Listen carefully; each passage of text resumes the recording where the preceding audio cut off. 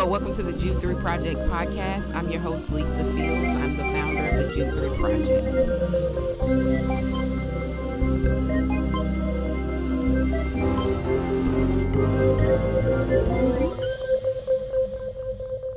What's up, everybody? This is Lisa Fields, the founder and president of the Jude 3 Project, and you're about to watch a conversation from Courageous Conversations 2021. However, before we get into that, I want to cordially invite you to Courageous Conversations 2022. The theme this year is the scholar and the skeptic. We're back in Washington, D.C. at National Community Church with 7 amazing conversations. Conversations like, is there a God? Should we trust the Bible? Is Christianity a white man's religion? Does Christianity oppress women? Is Christianity homophobic and transphobic? Should we be spiritual or religious? Is Christianity bad for our mental health? We want to give you a blueprint on how to have courageous conversations with gentleness and respect. Remember, we sold out last time, so make sure you register early and get your ticket now. If you can't join us in person, you have the virtual option as well. Register today at courageousconvos.org.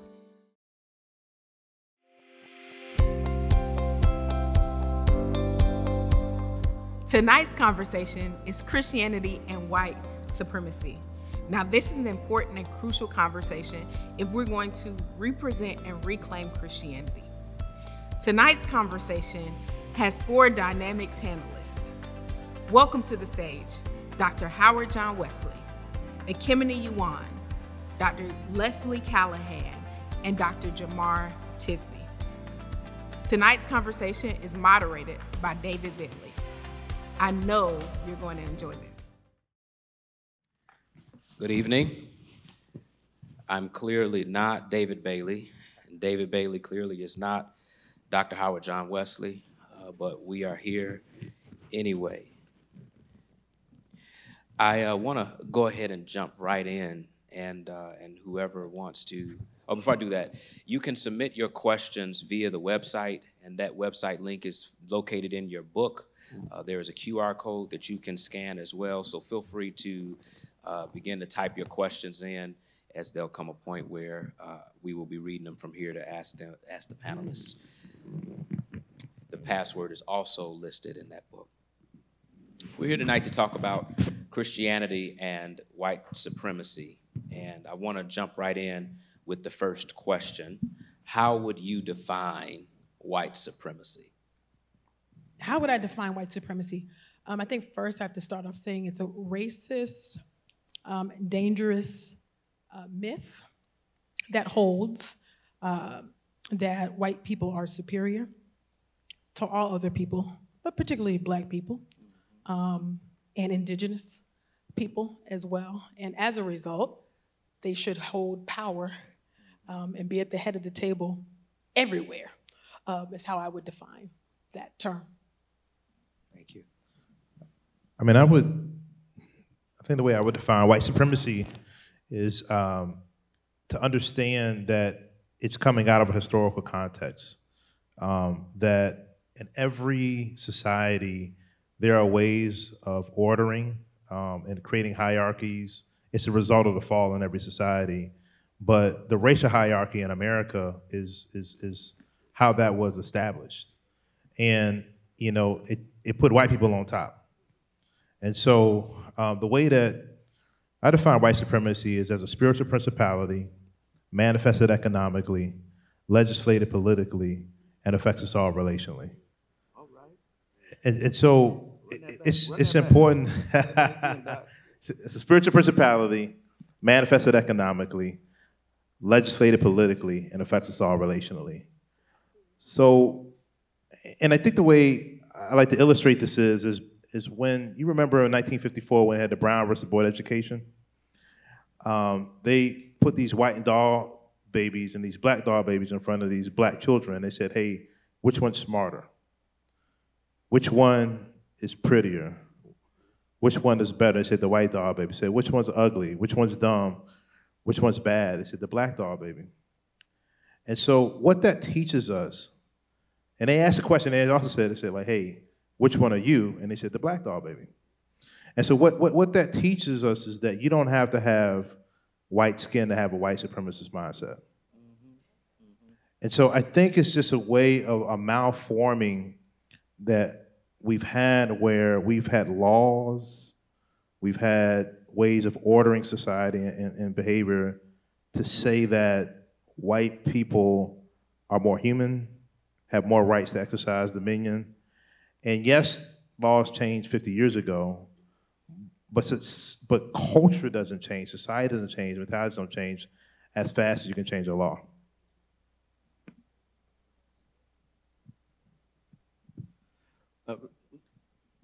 Some have described white supremacy as the narrative of racial difference. And I appreciate that description because it uses the word narrative. And we've talked about white supremacy as a myth. White supremacy is a story. White supremacy is a story that has been told and retold about human dignity and the way it falls along racial lines. And to me, that is a sort of captivating definition, because if white supremacy is a story, a very powerful one, one that's been communicated very effectively, but fundamentally a flawed one, an evil one, a sinful one, then there is a better story to tell. And I think that is the project of Jude 3, Courageous Conversations, each of our ministries, and for so many Black Christians and allies, is to tell the better story, which begins all the way back in Genesis chapter 1, about human beings being made in the image and likeness of God, as Ekemini has pointed out, not just individually, but collectively, not just bearing the image, but we are the image, right? And so white supremacy has taken this beautiful narrative that God has written and twisted it in order to capture power and maintain power, in this case, through racial lines. And I don't know what other questions you're going to ask, so forgive me if I'm overstepping, but I think it's important to recognize the effects of white supremacy, which are multiple, but two that I'll mention. One, white supremacy erases ethnicity. And by this, I mean for white folks, right? We often think of white supremacy in the ways it affects Black people and other people of color, but in that journey of people of European descent across the Atlantic to the shores of North America, when they stepped onto the land originally inhabited by many other people that would eventually become the United States, they traded their ethnic and national heritage and background for a race called white, which lumped them all together. So you were no longer French or British or Italian or whatever, and even other groups that originally were excluded on some level eventually became white. And they lost in that exchange a musical culture, a linguistic heritage, a history of their own nation and their own people, and they traded it for whiteness because, as historian David Roediger has written a book called The Wages of Whiteness, whiteness is a currency. It's valuable, it gets you stuff here in a white supremacist society. And then the other thing that white supremacy does is it creates this opposite and inferior, supposedly inferior category of Black or Blackness. And that's also what catches up all other people of color, right? So Black is the extreme, but if you are anything other than what is considered white, which has changed over time, then you are not white or of color, which always puts you in some sort of inferior relation to that which is standard or normative. So I would add to the wonderful things that have already been said that from my perspective, I think it's important that, and I appreciate everybody focusing not on the ideas, but on power. It is the perspective that whiteness and the embodiment of whiteness leads to superiority, and the embeddedness of that assumption in all of the structures of society, in every aspect. And it's also a global project, which is, I would add as well. It's a global project of investing power in phenotype, in a particular look that, as you've pointed out, changes over time. That's good. You guys have kind of pointed to it a little bit, but if you can, explain to us what does white supremacy look like today, or how does it play out today?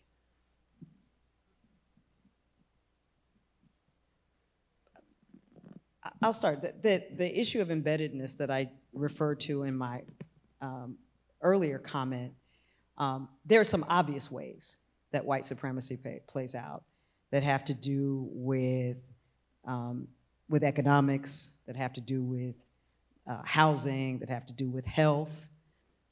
Those are the more obvious ways. There are subtler ways that you get at the way that people who are deemed non-white feel about themselves. And so I think part of what it means to acknowledge that white supremacy is embedded in all of the structures of our society and throughout much of the world is that we have to continuously look for it and dig it out and expose it. One of the problems I think that we have in our own society that also is getting embedded in legal precedent is that you actually have to call somebody a racial slur for the law to regard it as a racist act. So as we're talking about disfranchisement and voting rights, you can show the effect, you can show the intent, that the intent is to disfranchise people based on their race. But if you don't say something that is explicitly racist by a very narrow standard, it goes unacknowledged and it can stand. That's how white supremacy, I think, does its worst work, is the ways that we only recognize it when it is its most blatant form, its loudest form, and we don't dig out the ways that it has an impact throughout the structures of society. I think on that Dr. Callahan's note, I immediately go to, for an obvious example, I go to January 6, 2021. The white supremacist insurrection, coup attempt, I should say, that happened, that started off this year. People, in the name of trying to make America great again, which means they're trying to make America white again, stormed the Capitol and had every intent of hurting, maiming, possibly killing, some government officials. It just, my goodness, it was just stunning to witness. I mean, that's a very obvious example. Another example, we don't have an federal anti-lynching bill passed still. And that is because America is a white supremacist nation. And that's just the facts of the matter. I mean, there's just permeates every society, every structure, as Dr. Callahan said, every institution, including the church. It is a global project. We will get to it, so I'm not going to jump to what I was about to say, but it's everywhere. It is everywhere. My goodness, walking in the store, right?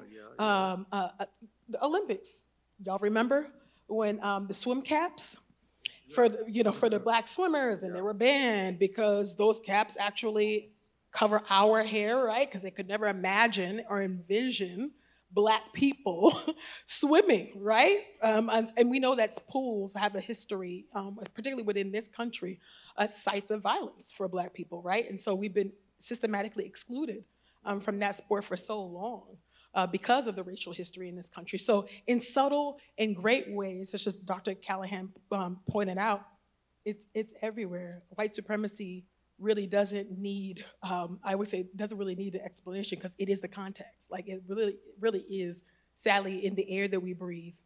Even just with the floods just happened in Brooklyn. Were there floods in Central Park? No. Okay. You tell me that's not a manifestation of white supremacy in this land. It's everywhere, sadly. A very basic example I think of is in seminary. It was all theology until it was black theology, until it was Latin American theology, until it was Asian theology. As soon as it wasn't from a European, white, particularly male theologian, it had to be labeled. It had to have an adjective. It had to be described. And what that is, people say, well, that's not racist. That's not white supremacy. Well, here's how it works. White is considered right. White is considered normal, the standard, the default.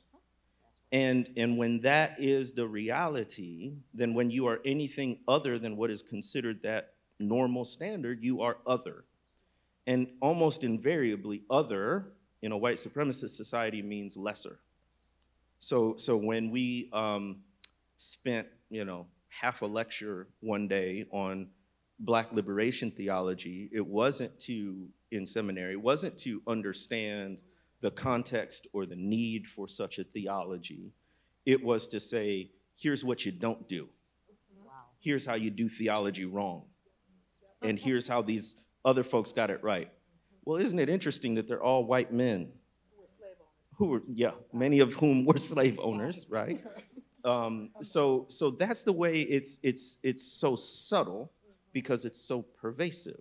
It's the air that we breathe, and it takes a constant consciousness to realize when we, as Black folks or other people of color, are affected by it and embedded in it. So that's one minor, important way, but an everyday way it shows up.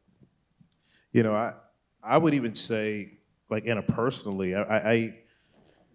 there was an old church deacon named Deacon Wilson that when I was in college, he said, son, come over here, sit down, let me talk to you.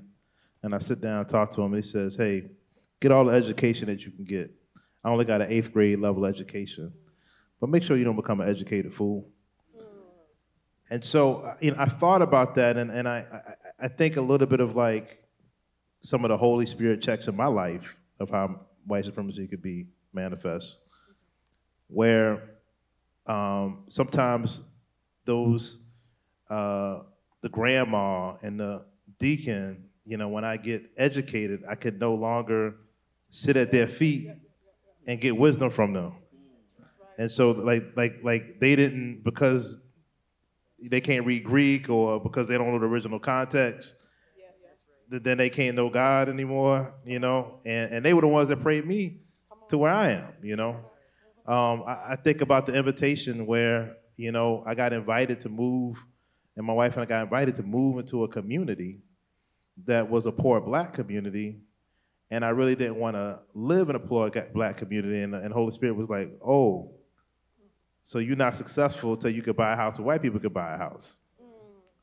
And I was like, so why can't you move amongst working class Black people? And I couldn't tell, it wasn't like a conscious thing, but it was this thing of like constantly measuring up. But then here's another way I see it manifest now. I think there's a conservative and a liberal form of white supremacy. I think it's two sides of the same coin. I think one of it can manifest on the conservative side of indifference, where there can be an amnesia to history, where like what happened yesterday doesn't affect today except for when it comes to issues of freedom or religious rights. But but when it comes to issues of like how laws of race affected yesterday and how it affects us today, then it's like, oh man, we changed laws and none of that stuff has any effect today. And so there should be like an indifference. But then you'll see an acknowledgement on the liberal progressive side, and it ends up being paternalism. And that's the way, so white supremacy, it could be paternalism. So even like when you think about theology, and this is why I really appreciate Esau's work, is because sometimes there's this pressure in progressive circles to reject the faith that your grandma had. Like they believe the Bible. It maybe can't like tell you all the things, but they actually like really believe the Bible. But then on the conservative side, unless it fits within a certain kind of generally German flowing Protestant, way of understanding it, then it's not actually true theology. And so we're oftentimes chose to pick which master to serve, and we can't think on our own and develop our own categories and our own different spaces. And I see this on both sides of it.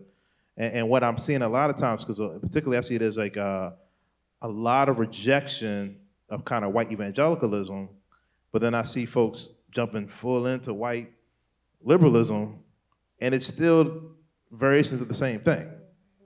So I think it's so deep into our own. It's like a poison that I think the poison is diluting each generation. It's not, my grandma ain't dealing, I mean, like we're not dealing with the level of poison that in my grandma's generation, not dealing with the level of poison in my parents' generation, but it's not all gone now, and I think we gotta just self-examine, realize the sin, the evil that it is.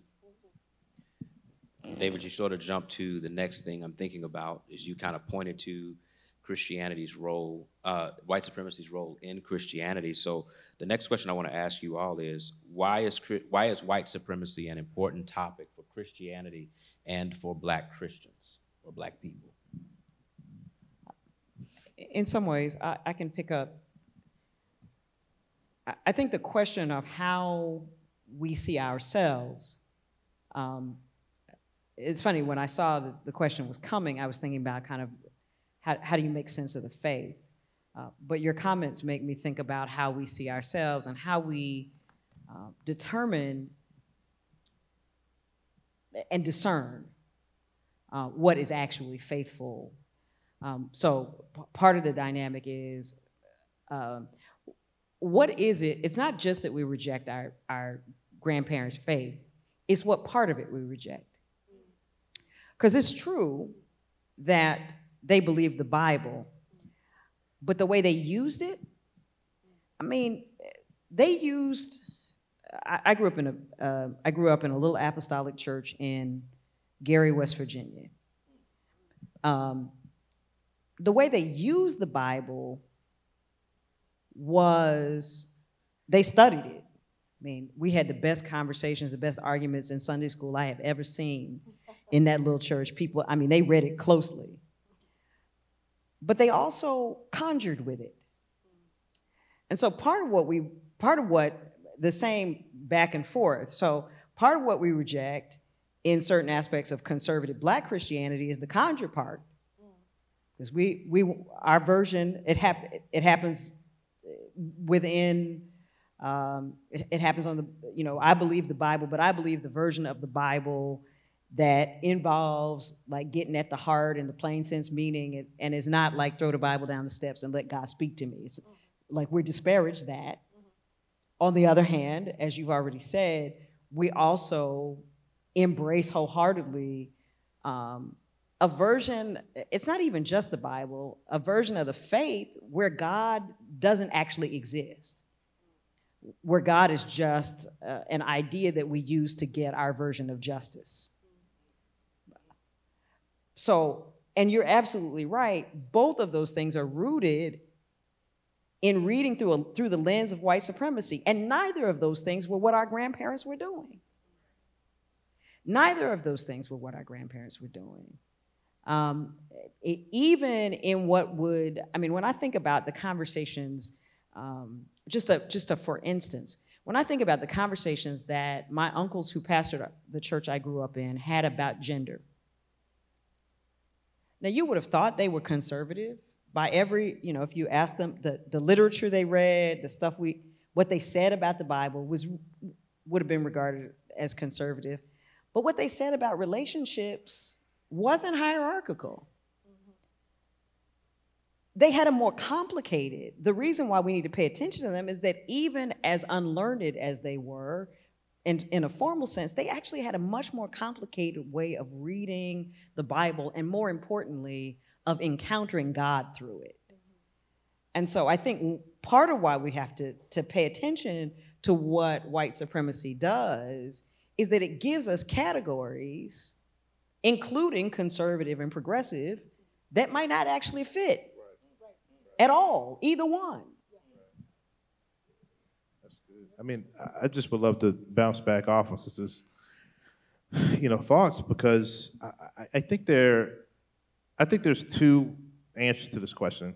I think there's actually an actual contending that we have to deal with and a reckoning we have to deal with within Christianity as it relates to white supremacy, because it wasn't Islam that was the conduit, the religion that was used to perpetuate racism. It wasn't Hinduism that was the thing that perpetuated racism.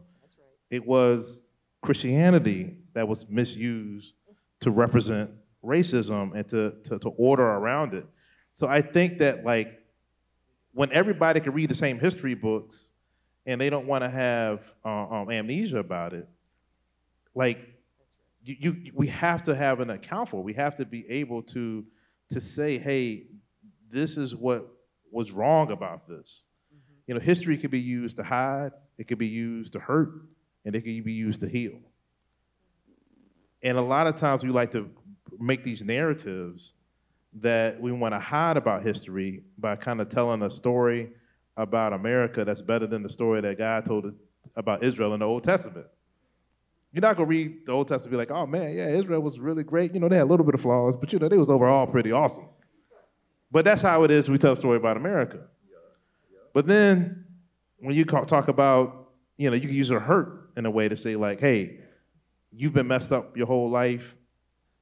You ain't gonna never change. You know, that's not a way to deal with history.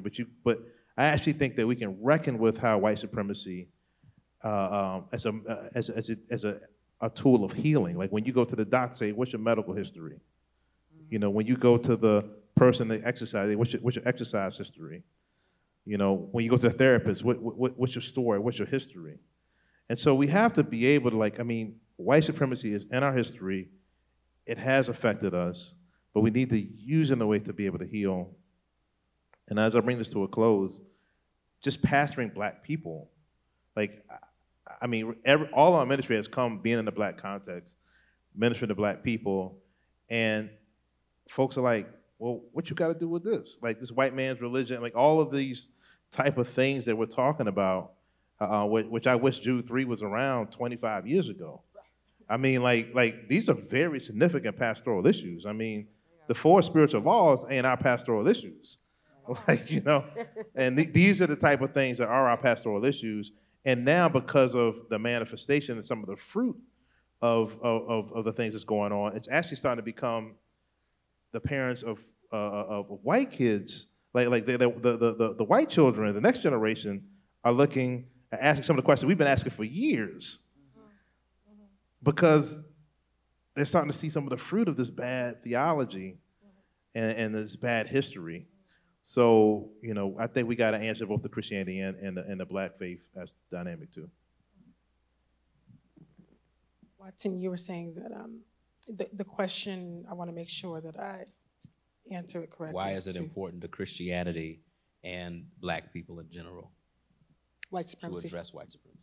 Yeah, I mean, if I can be really real with y'all, I resent the fact that we have to have a conversation about white supremacy in conversation with Black Christianity. And that ain't on June 3. This is just the culture that we live in, right? This is the wages, the rotten fruit that has bore out in our society, right? Over 400 years of racial oppression that we have undergone.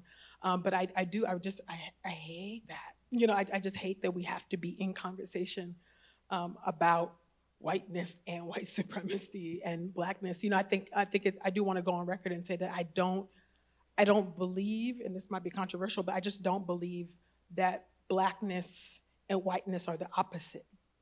And I think for me to accept that is to accept the thesis of white supremacy. I think Blackness stands as a judgment against whiteness. And I think Black Christianity stands as a judgment against white Christianity, in that I see Blackness as an inheritance, as a gift from God. And I see not only in it resilience, but I just see in it brilliance. And I see, and that's not to say that the Black church is perfect. I know we got flaws.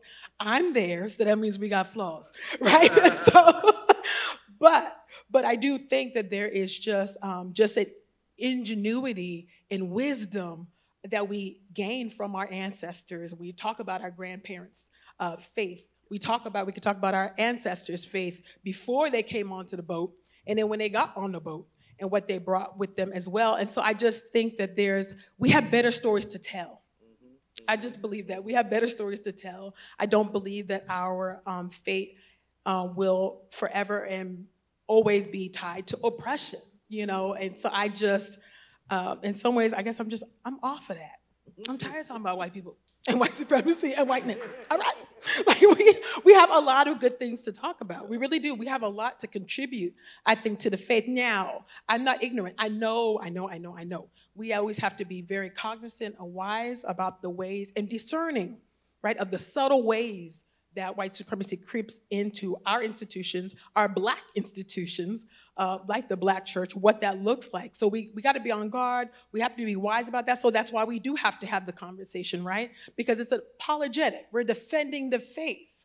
And these are the questions that the legitimate questions that people have because of the face of Christianity in America, unfortunately, has been whiteness, and that's because of the media, and that's by design, by the way.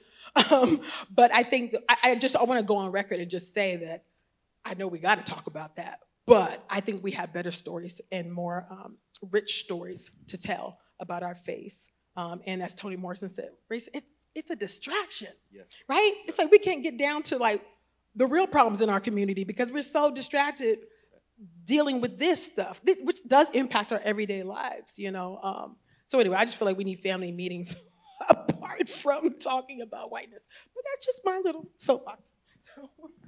So brilliant, obviously. And there's always this dual-sidedness, really a multifaceted-sidedness when you're talking about white supremacy, because on one level, you're talking about all of the white. On the other side, you're talking about Black folks and people of color. And part of what highlighted for me the genius of the Black church tradition is understanding white supremacy better, which helped me to understand what Ekemini just said about almost Black Christianity being a judgment in a sense, right? And many have said, Black Christianity has been the truest form of Christianity in the United States. Now, context is important here, right?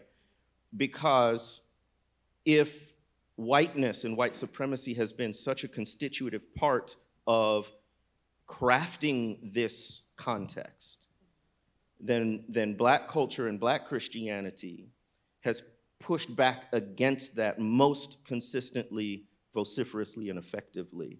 And in that sense, it is a way of understanding the faith that is truer to forms of righteousness than we've seen from what I'll call, now we have to introduce a new term, white Christian nationalism. This has been what I call the biggest threat to the witness of the church in the United States. Is white Christian nationalism, which is why I was so intrigued by this panel, because when you talk about white supremacy in conjunction with Christianity, it becomes white Christian nationalism. What is white Christian nationalism? I tend to default to the definition given by two sociologists, Samuel Perry and Andrew Whitehead, in their book, Taking America Back for God. And they say Christian nationalism, white Christian nationalism, is an ideology that idealizes and advocates a fusion of Christianity with American civic belonging and participation. An ideology that idealizes and advocates a fusion of Christianity with American civic belonging and participation. Now, there's an asterisk by the word Christianity.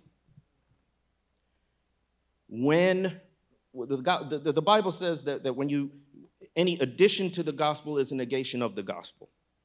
It's no longer the gospel. So what happens in white Christian nationalism is you have this additive of whiteness to the gospel, which corrupts it so that it's no longer the gospel. So this is how they define Christian in the sense of white Christian nationalism. It is an ethno-cultural and political identity. Not theological, although there's theology in there. Ethno-cultural and political identity that denotes a specific constellation of religious affiliation, cultural values, race, and nationality. Let me break it down. Religious affiliation, generally evangelical Protestant, they'll accept some Catholics and Jewish people if you align with the politics. Cultural values, conservative, whatever that has come to mean. Race, white, although they'll accept people of color if you check the right boxes and you don't get too loud about justice. And then nationality, American-born citizen. This is why some people think we need a wall at the border, because it doesn't fit. You're not in nationally. How does this manifest? I'm sorry, just a couple quick, how does this manifest? Most people know, I wrote about this, but most people know about the Ku Klux Klan. We tend not to realize it came in waves. First wave is after the Civil War, because again, they want to reify white supremacy. Oh, now we can't have black people in actual change. Oh, don't worry, we'll have vagrancy laws and we'll put them in convict leasing and have sharecropping and shackle them to poverty. The third wave was in the civil rights movement. Oh, wait a minute, these black folks want to vote? Like they were supposed to have been guaranteed that right after the Civil War and with the Reconstruction Amendments, but we actually never put that in place because we actually had state-level constitutional conventions that disenfranchised black people, black men, women still didn't have the vote. So, but the second manifestation was the most widespread, most violent, and most virulent. And it started in 1915 on Thanksgiving Day. And the religious Christian symbolism with the white supremacy is what sticks out here. So it was a former Methodist circuit rider, meaning a former preacher, led a group of his white male buddies up to the top of Stone Mountain, Georgia, which was a desecration of an indigenous American site, and then they put up so-called Confederate heroes on the front of it. Went to that site, did a couple of things. First of all, they put up a cross and they burned it, which of course becomes a symbol of white racial terrorism. They also built an altar, and on the altar they put the Bible and an American flag. And that was the formal start of the KKK in the Jim Crow era. And now you see Bibles and American flags in pulpits. Now you see these massive celebrations of the 4th of July as if it's a liturgical holiday. Now you hear people talking about the Constitution as if it's a divinely inspired document, not one written by slaveholders, right? So we have to understand, this is one of the very sobering realizations I'm having to accept because of the data. It's not because I want to be here. Robert P. Jones wrote in his book, White Too Long, he said, quote, he's a sociologist, so he studied all of this. The more racist attitudes a person holds, the more likely he or she is to identify as a white Christian. The more racist attitudes a person holds, the more likely he or she is to identify as a white Christian. So if we want to know how deeply this demon is embedded, we have to ask ourselves if the entire theological and cultural project of Christianity in the United States, when it melds with white supremacy, if there's anything salvageable at all.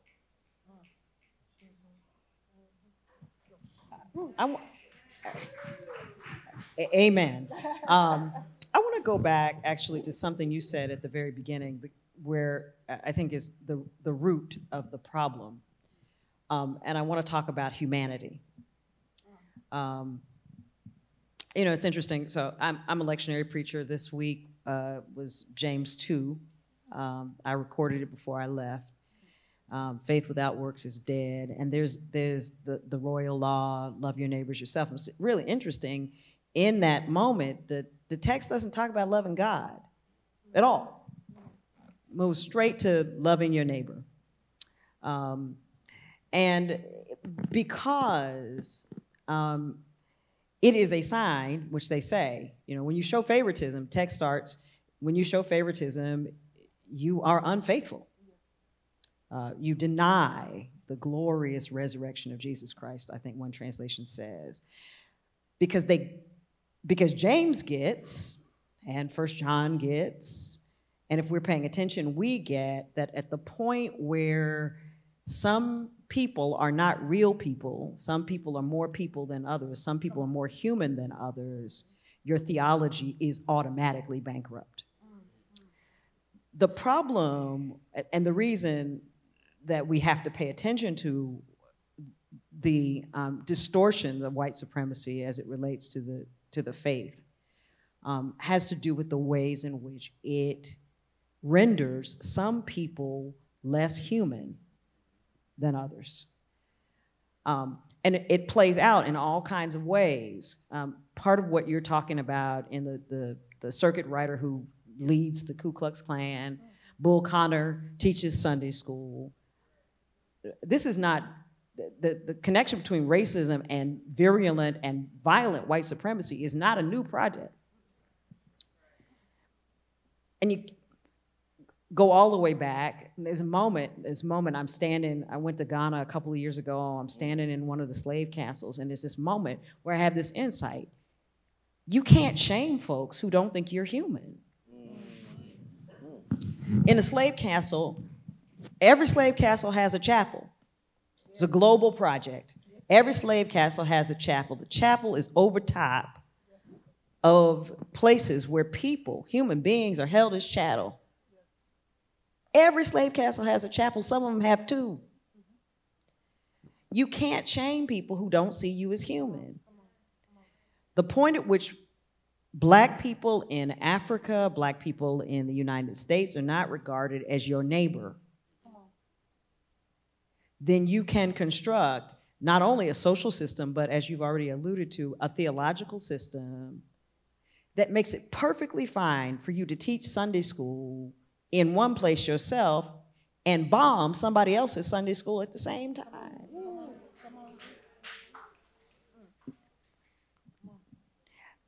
So here's, I think, the challenge that moment for me in Ghana. So if you can't, if there's no shame in it, right? If they could be in, you're in the slave castle, you're running the slave project, you're worshiping over top of enslaved people whose cries you hear and ignore. If you can do that, how do you reason with people who can do that? Or any of the, you brought up the Capitol insurrection. The testimony of the officers were that the thing they saw the most, other than the MAGA hat, were Christian artifacts. So the project hasn't changed. I think this is the challenge. And the reason why we have to talk about it is because if we're not careful, we've gotten so educated, we go to places where we're being indoctrinated with the ideology subtly. So our preaching isn't good enough. We have to, we tone it down, stop hooping. We gotta chill out a little bit. Shouting is bad because it's not rational and intellectual enough. Too much sweating, too many bodies.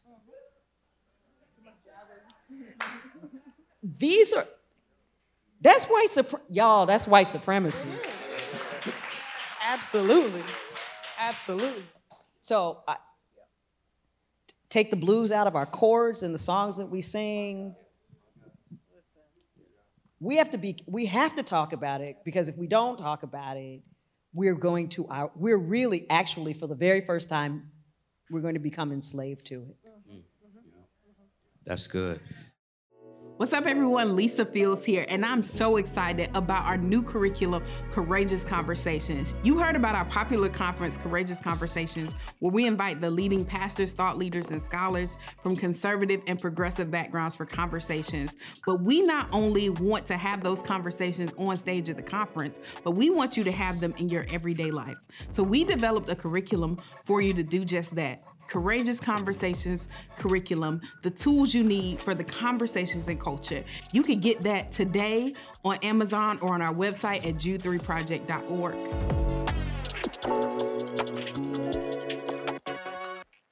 I want to take a moment to transition to some of the audience questions, and people have been submitting them all evening in this conversation. So please, you can still submit questions or vote on the ones you see here. So I'm going to take the ones that have highest priority in votes.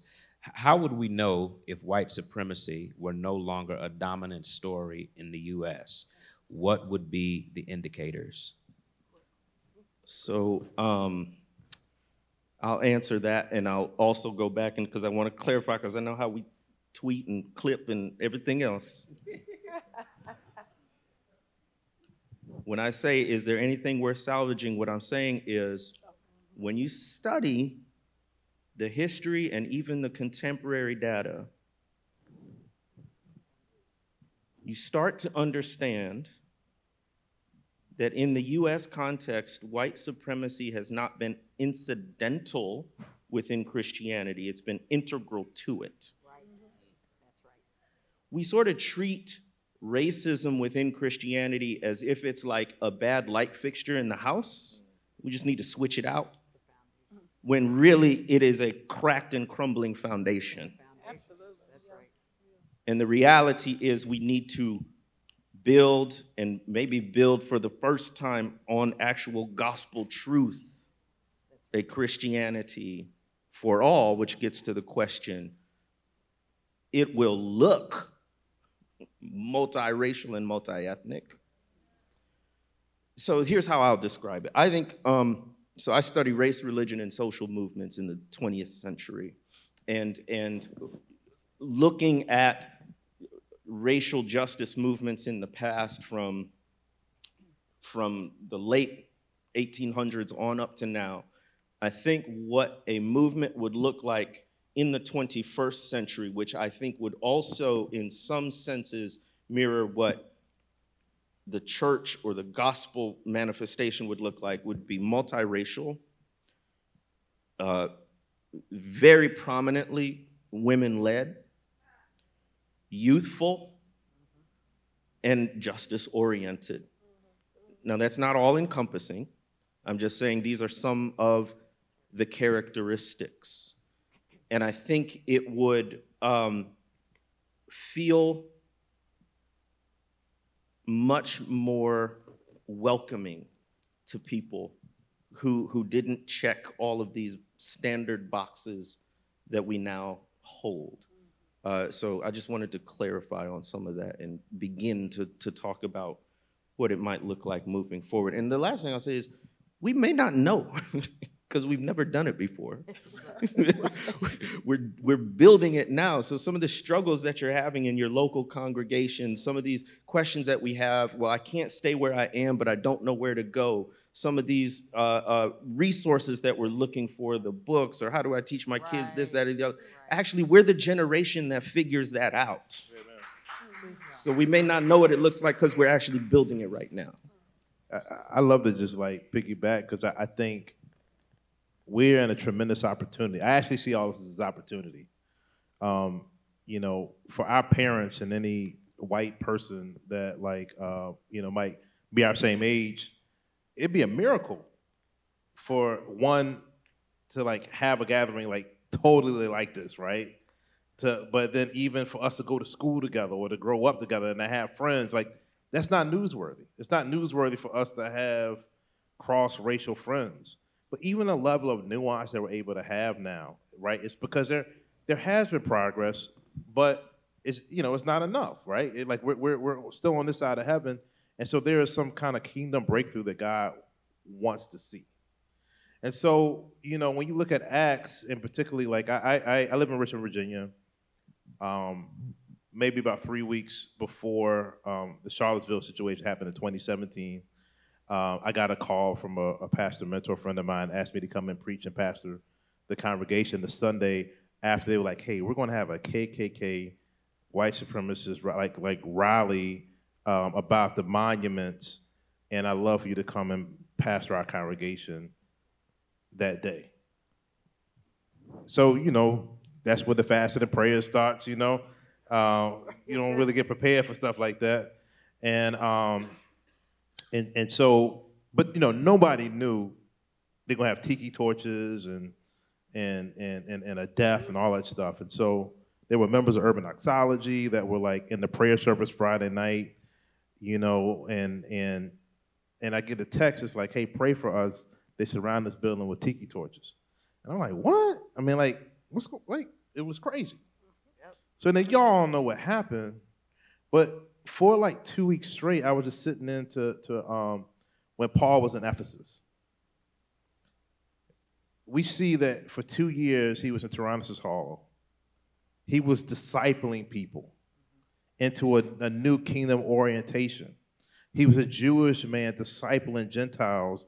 Most of them were Gentiles, and he's like hybrid cultural folks. And the discipleship got to be so serious that it disrupted the economic situation in Ephesus, and it got so disruptive that the principality called Artemis of the Ephesians really got disrupted, right? And it just changed like so much. And I really believe that there is an exorcism that just has to happen. Like, I think it's such a deep spiritual thing that I think we don't wrestle against flesh and blood, but principalities. And I think that principality, we have to pray, we have to fast, we have to disciple. And what we will begin to see is a disruption, even like economically, because this principality, like Europeans just woke up and said, we hate Africans. They justified this thing because of the economic situation. So race has been about economics. It's not about people liking us or not. Like, I mean, that could be very indifferent if somebody like me or not, but it's really about the economic situation. But there's this twisting of a spiritual principality that I actually believe if we can handle this thing spiritually, handle it through discipleship, realize it's tied to economics, I think a lot of what it might look like is what happened at that kingdom breakthrough at Ephesus.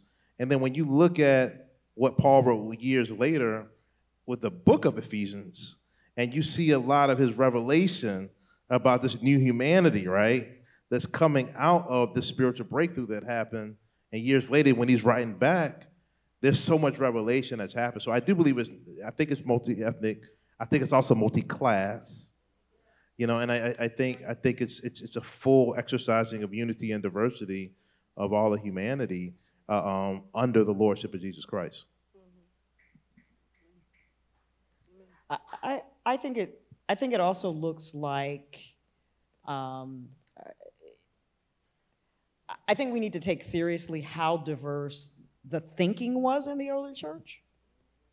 I think that part of the dynamic of what it looks like to get to be living in this thing that we don't know what it looks like is to actually make room for varying interpretations of what it should look like. Mm-hmm. I actually think one of the features of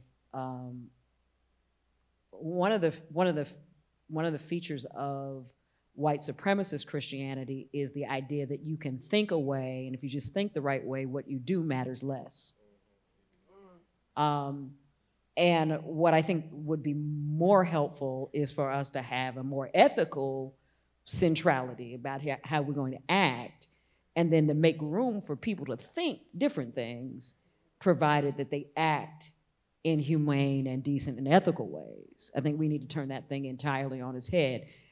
And that's the place where I think actually Black Christianity has always sort of said, as early as slave ancestors or enslaved ancestors, everybody talking about heaven ain't going there. They're like, yo, like they always kind of got that this treat everybody right part was actually critical. And so then they read the Bible through that lens as an interpretive strategy. And they read the faith, even of the people who were supposedly teaching them the faith, they read that critically through the lens of, yeah, but you don't act right. And I'm very clear, you don't act right, so you ain't right. Right. So I think part of what we might be looking for is to come to some common sense about everybody eats, everybody has a place to stay. Things that were central, by the way, to the Jesus movement before there was a Christianity. People eat and, take care of each other and that sort of thing. Let's make some clarity about that.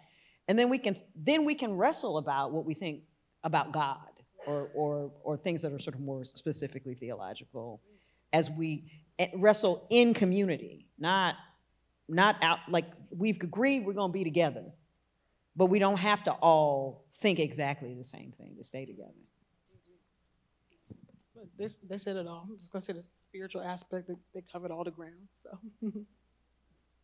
All right. There's another question. This is a good one, too. What dangers of white supremacy are seen especially common in multi-ethnic churches or networks?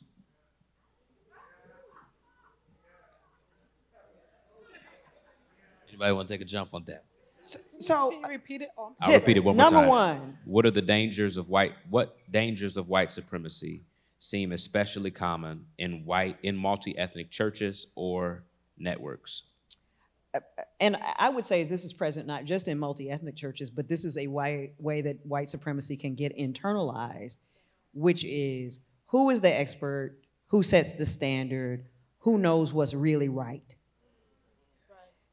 That, when you find that person, that group of people, they usually fit in the hierarchy in particular ways. They're usually white and male, or they've been put in, if they're not white and male themselves, they got set in the position by people who were. Yes. That's There's somebody behind, and I could name churches where this is true, but I won't. Yeah.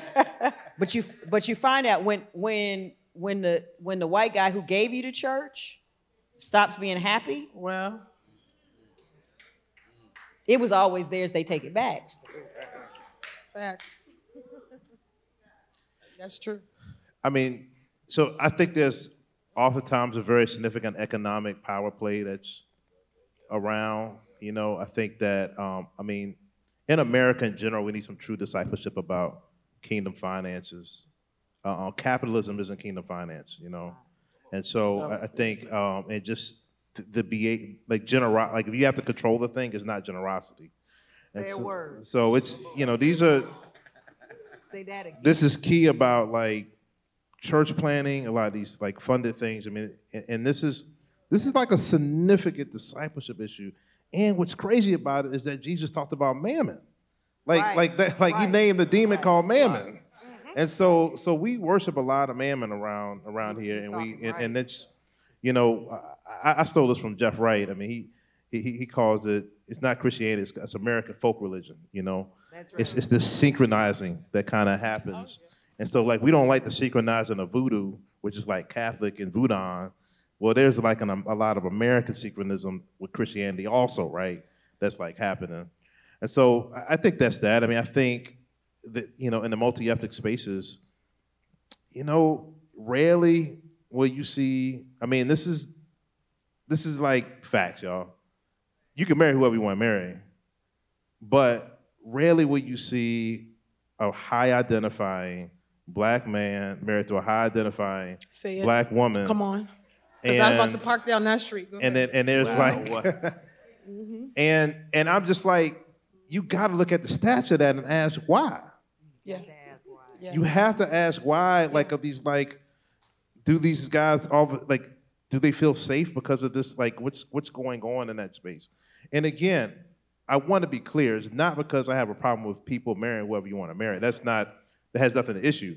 It's just like, what's the disproportional statistical dynamic where you see the prosperous multi-ethnic church either be led by somebody who is white or somebody's non-black, or if they're black, they're not married to a black woman and have a very like high identifying black existence. You just gotta ask a question and pray about it. Like, you know what I mean? Like, there's just something about that. Yeah. So, I think these are things where we have to be able to like just put it into the light and see what the Holy Spirit is saying about these things. Mm-hmm.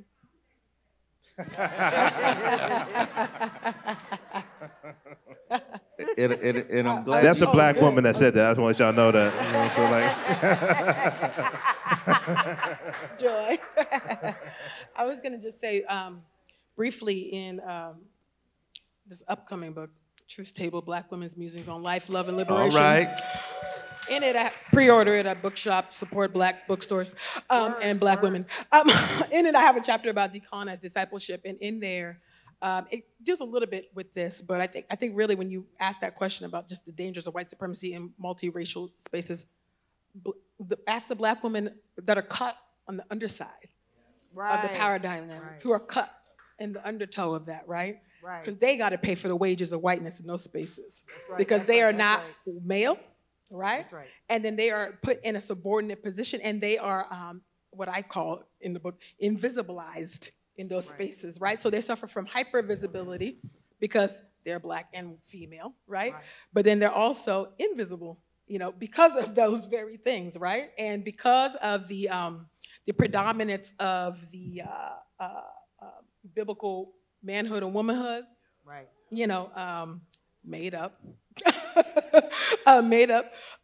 structures or a theory posited in those white evangelical spaces. It is Black women who suffer, right? In those spaces, at the expense of Black brothers who are willing to sacrifice them on the altar of their desire to be the magical Negro or to be tokenized. And so they offer themselves up to that. And so it is very rare. I mean, the reality is that a lot of these multiracial churches, maybe not all, but quite a few of them are bulwarks of white supremacy, and you just have to name that and you have to own that. And so my question is, ask the Black women in those spaces. And then I'll say, don't ask them, because that will traumatize them, right? And trigger them, right? Because they could write a whole dissertation about the wages of white supremacy in those spaces. And the body keeps the score. The body keeps the score. Body keeps the score. And I'm so glad we're talking about the effect of even multiracial churches on Black women first. And then second, we got to talk about the way Black men participate in that power structure. Because one of my theological mentors, Bill Pinnell, who's in his 90s and is at Fuller Seminary, he wrote a very revealing book that is likely out of print now, but if enough of you ask for it, they might reprint it. It was called My Friend the Enemy, and it was published in 1967 or 68. So this is during the Black Power movement, published by Zondervan, actually, which was a big step for them because it was a Black man telling white evangelicals about themselves. And in it, he basically simply says, they always have one favorite Negro. What you say?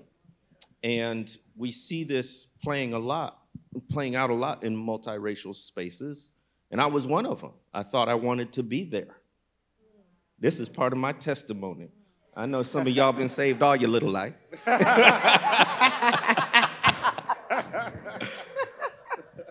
It takes courage to name that. I mean, there's an allure to white supremacy and in these Christian spaces, because you can end up on a stage. You can write a book. You can get a podcast. You can do all of these things that look like success in ministry, and that is open and available to Black men in a way that it never has been to Black women.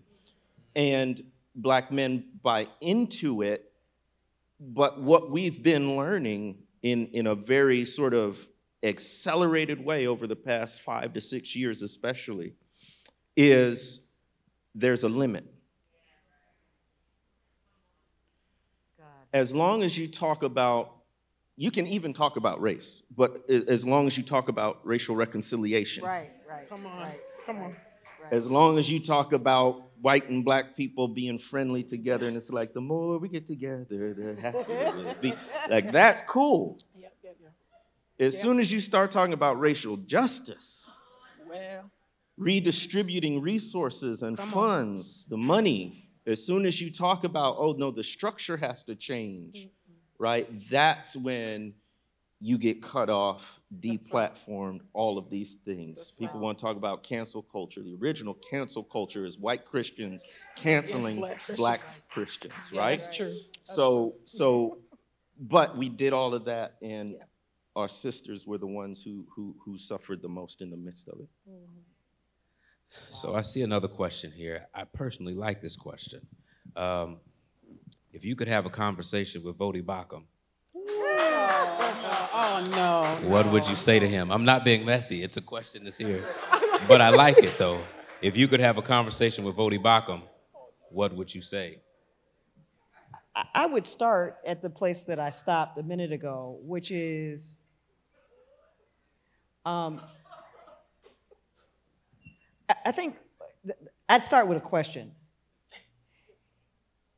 that I learned to ask in seminary. If I take my theological social position to its logical conclusion, what does it look like? What do people look like?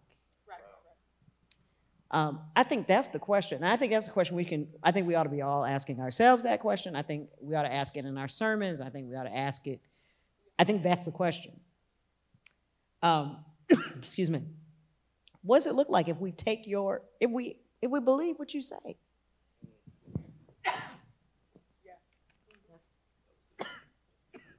Well, first thing I would say to the brother, it was really painful for me to read the book. I mean, I was almost in tears the way they took you down, bro. Or he took you down. It's just, I could talk about all the black folks in here. Oh. He just was, these are people that I know that we text. And I'm like, what you're saying about what they think is not what they think. And you take one thing, we just can't take these sound bites. It was, it was very painful because I just think it was very slanderous just in general. I think it was very slanderous.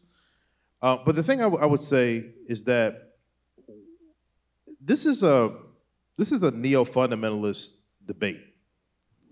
If you look at, if you understand, if fundamentalism in the 1920s, this is 2020, it's the same kind of argument, but we're just, instead of the Scopes file, we're talking about science and evolution, it's now talking about race and applying that same hermeneutic to race. And so even, this is kind of why he's like splitting off with some of the Reform brothers, even on the sufficiency of Scripture, And a lot of folks that, he was talking about sufficiency of Scripture, these are Bible-believing people.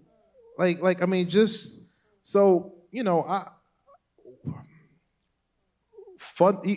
fundamentalists can't define even evangelicalism, right? That's even like a narrower theological perspective, even within a certain theological perspective. So, it hits all the hot buttons for folks that love that. Just because it's popular doesn't necessarily mean it's right. Let's just say it that way. Right. And so, I would love to talk to the brother, and actually have a healthy dialogue in that space. But we got to stop taking each other down off of Twitter and writing books about each other as Christian brothers and sisters. Well, there was one rule that the wrath of God will come down. If me and my sisters ever got in a fight outside the house, then we had to deal with our parents in ways that we didn't want to deal with them. And I really do think, I know we're in the Twitter world and in the social media world, and you could write books and say all kinds of stuff about one another, but we are Christian brothers and sisters, even if we disagree with one another, and we gotta honor and respect one another in that way. And so that's what I would say to the brother. Oh, yeah. I just turn to wonder. I do. I really do. I do. When he comes to mind, I do pray for him. I don't know. I don't know. I think there's just some deep racial trauma stuff there. I just don't know. So I ain't got nothing else to say. Just God bless you, brother. I don't know. I just better to say nothing at all. I wrote 65,000 words in my first book and 60,000 words in my second book, and that's all I got to say. I know that's right. Here's another question that the audience has asked. How can you tease apart Christian concerns that Black Christians care about that have been co-opted and mixed in with white supremacy, like neighborhood crime or concern for the unborn? Can you ask the question again? Yes. How can you tease apart Christian concerns that Black people care about, Black Christians care about, that have been co-opted and mixed with white supremacy? Well, there's no singular Black thought, though. Right. You know, so any one of us can fall on different spectrums when it comes to, like, that I would say, assuming that's abortion, right? Or that they're talking about the unborn, Neighborhood crime and or concern. gun violence, or so yeah. I think we have to honor the diversity of Blackness and the diversity of Black thought. And the diversity of the Black church, right? There are billions of ways to be Black, and so I do think we need to complicate that. I think that's a byproduct of white supremacy, like this one singular narrative. What do the Black people say about this? Right. What do the Black people say about that? So I don't really concern myself with responding to those racial jabs about, well, what about Black on Black crime, right? Or what about the unborn? I'm pretty secure on my positions on those, and I've declared myself even at Courageous Conversations about these subjects. And so, I don't know. I try not to care too much about people's opinions about me, but is what I'm doing honoring God? Is it honoring my neighbor? Am I glorifying God in my ministry, in my speaking, in my teaching, in my preaching? Those are the things I try to concern myself with. And am I honoring God in the voting booth, right? As best as I can with the not so great options that we have, right? Am I doing the best that I can toward my neighbor? I think that is much more, faithful and more important for me to worry than about what some racist thinks about the Black community's response to, gun violence or the unborn. So I think the question about mixture is actually really important. You talked about syncretism earlier. Here's what I think is true. I think part of the genius of Christianity is that it's always been able to mix with other stuff. That's actually how Paul was really great at it.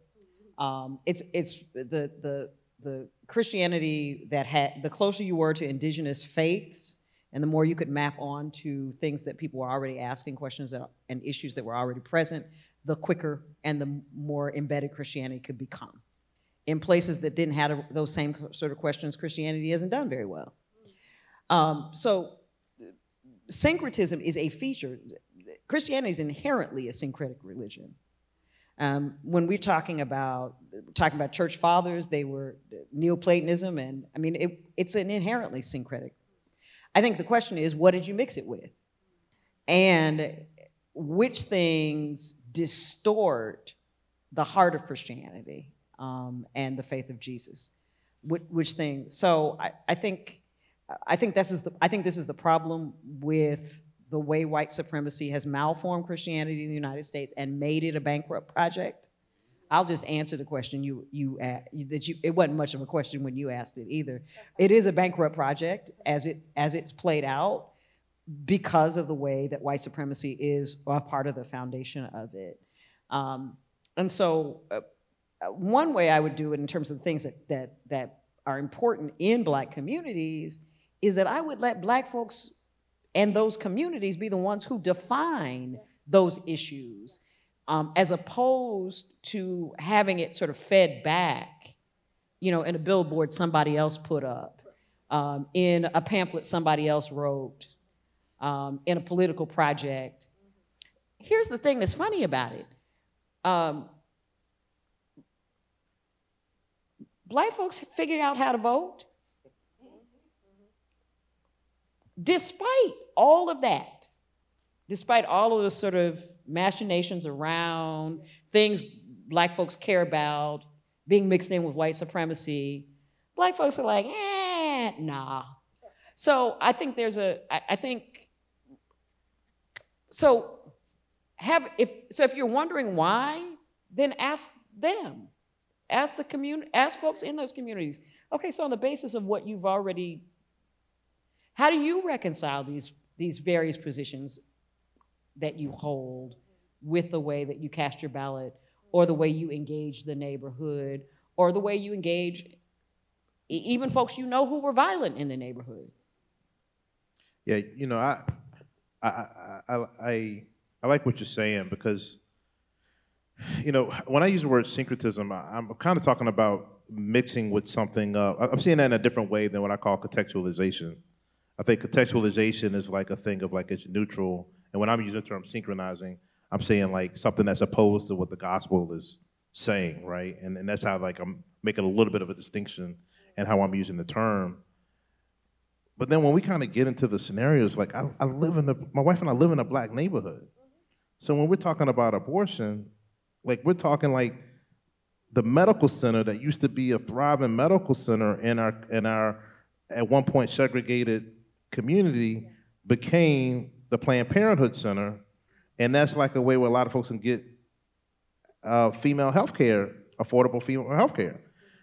I'm saying, like, I understand the nuance of what's going on because I see it. Like, I mean, that's when I go to the store, right? Like, I see it.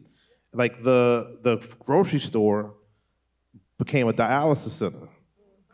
It was 45 years before we got a new school built in our neighborhood, and they started working on the new jail that's at the bottom of the hill of our middle school before they started building a new middle school called Martin Luther King over top Martin Luther King Bridge.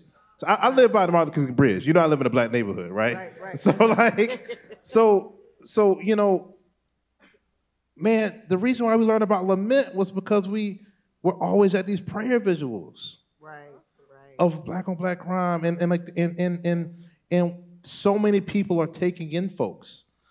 Like when somebody's pregnant or whatever the case, like these are things, and this stuff doesn't get news highlight reels.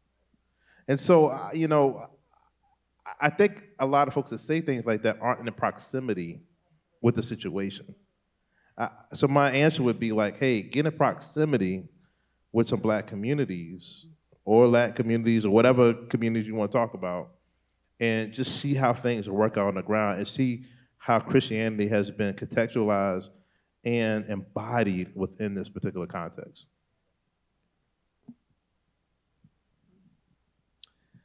I want to ask one last word, because we've got about 4 or 5 minutes, just a quick, maybe 30-second, 40-second thing. What practical advice would any of you give on the road to dismantling white supremacy and detangling it from Christianity?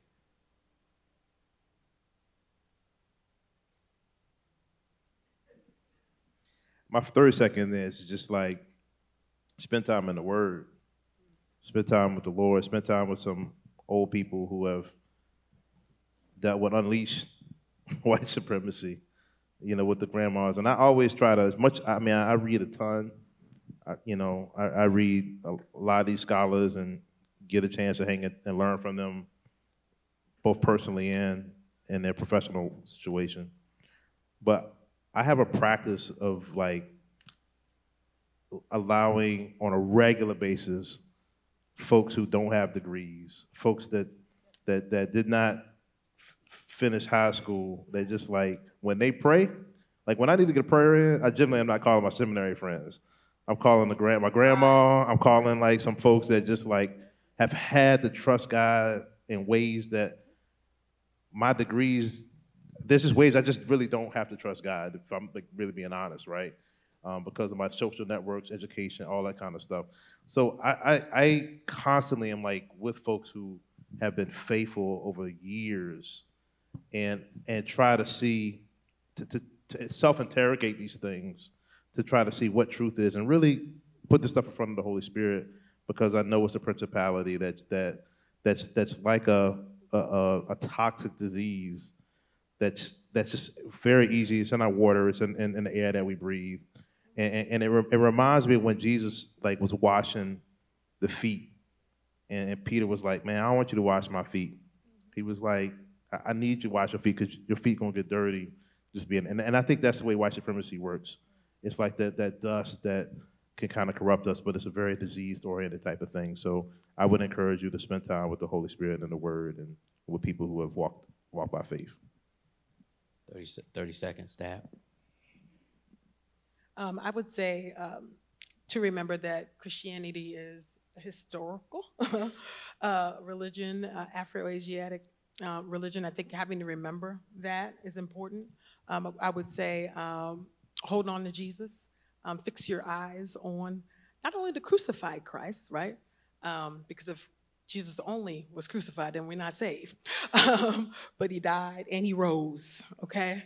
And he rose because he was sinless, right? And if you die, it's because you sin, right? So Jesus rose and he's coming back. I think we have to remember, you do have to remember the gospel.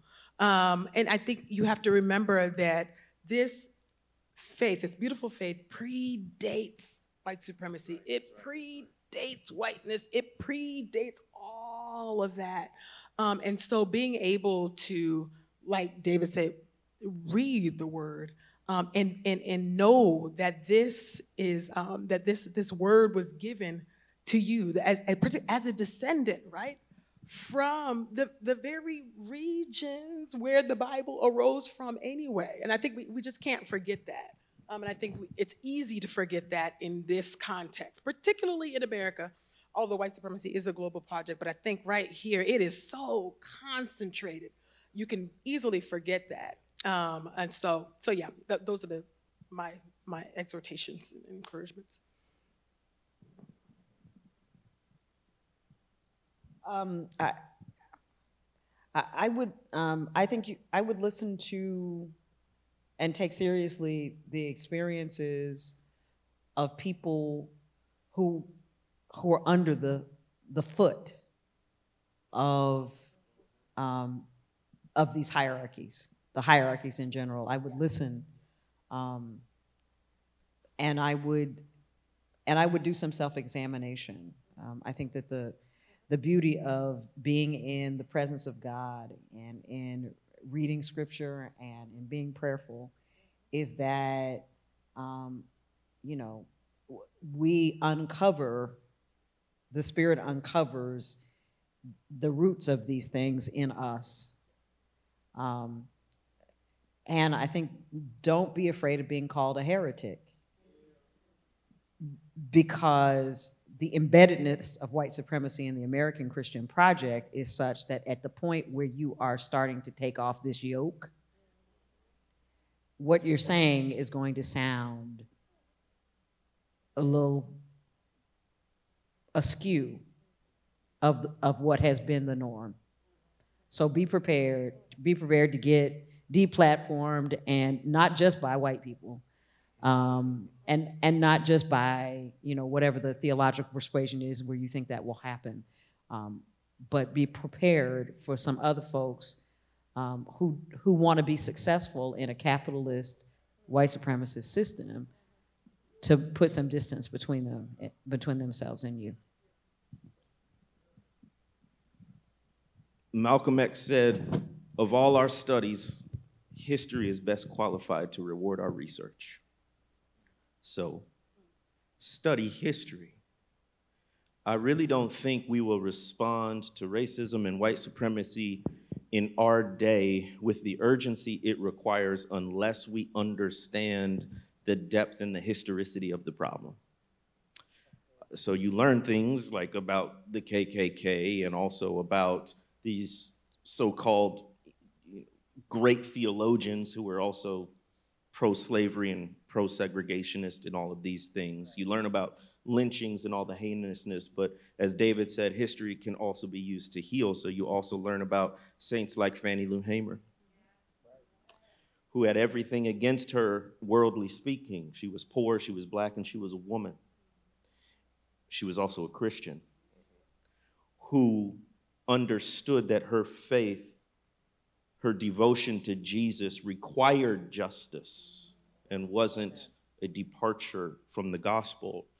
And it's in studying history that we learn about this great cloud of witnesses who held on to hope, because I think that's the struggle, especially right now, is to hold on to hope that there is a resurrection and that the struggle against white supremacy and for racial justice is not just about how it changes the world, it's about how it changes us.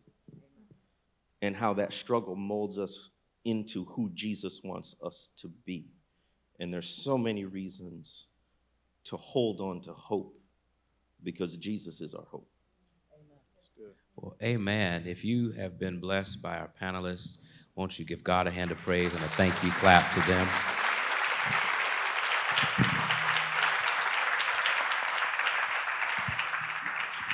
Thank you so much.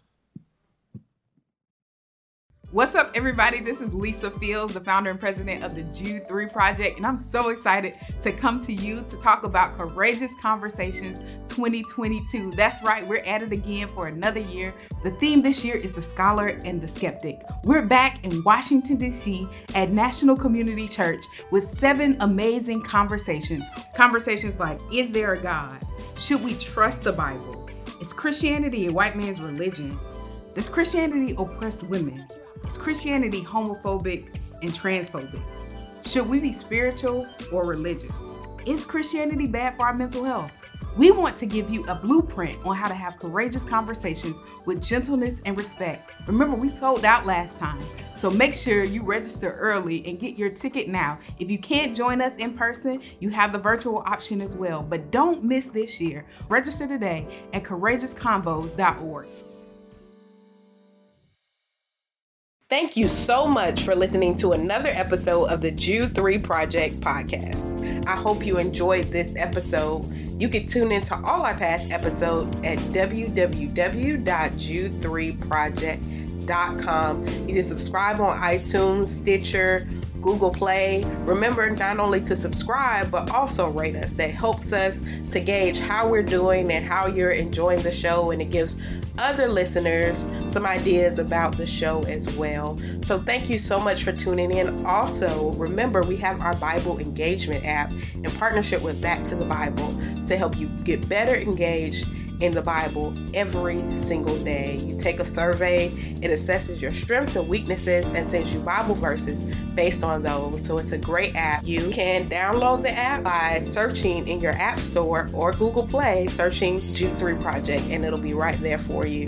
So thank you again. Remember, if you would like to become a monthly partner or a one-time giver, you can do so on our website or by mail. Just go to jude3project.com, hit that donate tab, and you'll see the option to mail in a gift or give online. We appreciate you, and I'm so thankful for you.